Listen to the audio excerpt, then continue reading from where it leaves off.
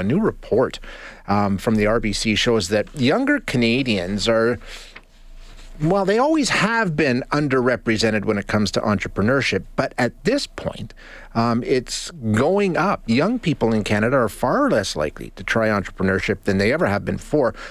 Give you the raw numbers here. Like I say, they were never all that likely to be involved. Not the majority by any means. They were in the 35 to 44 age bracket. Just 2% of Canadians are self-employed right now. 2%. And that's down more than a full percentage point in the last 20 years. So let's find out what's going on. We're going to speak with Cynthia Leach, who's an assistant chief economist at RBC. Cynthia, thanks for being here. I appreciate your time. Thanks for having me. I mean, I was surprised it was that low, to be honest with you, 2%. I thought there was more young people striking out on their own, but this trend away from self-employment, what do you think's driving it? Yeah, well, a couple of things. First of all, that's the rate of self-employed with paid help. So the overall rate of self-employment in Canada is hovering around 13% at present. But those with paid help, i.e. those that would be considered actual businesses and you could argue with a greater potential for future growth, those are about 4% economy-wide. Okay. If we look at those rates, they're falling. Self-employment rates and self-employment rates with paid help have been falling across age cohorts. And we've seen since the pandemic them falling across the economy. And I think there's a couple explanations. The simple one right now is labor markets are very strong and employed workers tend to make more than the self-employed on average. As well, workers these days are getting greater workplace flexibilities from their employers that used to only be available to the self-employed. So I think it's a choice for a lot of workers. Yeah, when you talk about that flexibility, is that in terms of work from home or flexible hours? Are these a result of the change in the work-life balance dynamic that the pandemic brought around? Yes, I think it's a combination of those things. A lot of workers who are still able to work remotely are working in some type of hybrid arrangement, and that's real benefit to some groups of workers.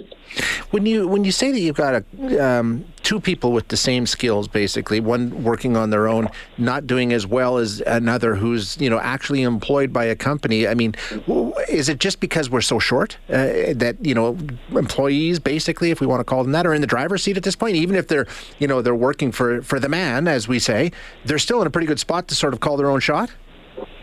I think as a generalization, yes. And certainly as we look forward and think about how self-employment rates will evolve, over the next cycle, as we end this cycle in a recession, as we believe will happen, there will be more slack in labor markets. And so we think some people will move to the self-employed category out of necessity. But longer term, we have these structural labor shortages that are going to underpin wage and benefits growth for employees. And that's going to, I think, hold the self-employment rate down.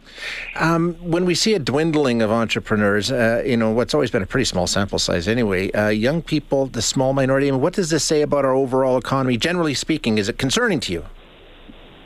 Well, yes, it is. So we've seen a decline in the self-employment rate for the last 20-something years.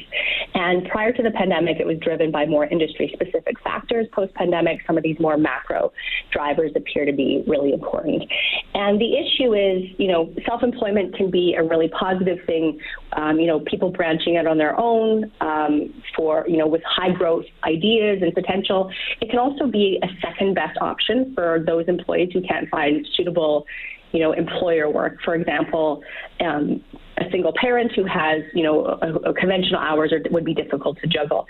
And so those higher potential businesses are those we think with paid help, so those actual businesses. Yeah. And we've actually seen most of the declines in the self-employment rate from that group. And so what I think it means is, fewer entrepreneurs, less high potential businesses in Canada, and that's a concern for the vibrancy of our economy going forward. Are we doing enough to encourage entrepreneurship? I mean, I know I've covered a bunch of stories with different startup operations and all that. I mean, there's been a lot of focus on it. Do we need to do more to somehow encourage more young people to explore entrepreneurship? Yeah, I mean, that's something that we didn't really touch on in our report because there's a couple complex issues there. In one sense, entrepreneurship, creation of new businesses, really essential to have that kind of innovation in the economy, that creative destruction, that disruption, that brings, productivity and growth. So, we'd absolutely like to see more businesses being created. At the same time, with public policy, you have to get the balance right, because promoting too much, certain types of, small business, for example, or encouraging like that can also put a hamper on innovation. Some innovation is more likely in bigger kind of organizations. And so I think, getting the balances right, we haven't commented on it that much, but I think it's what this piece is intended to do, to encourage that discussion. Yeah, to have that conversation at least. Yeah. Cynthia, thanks so much for your time today. I really appreciate you being here. Thanks for having me.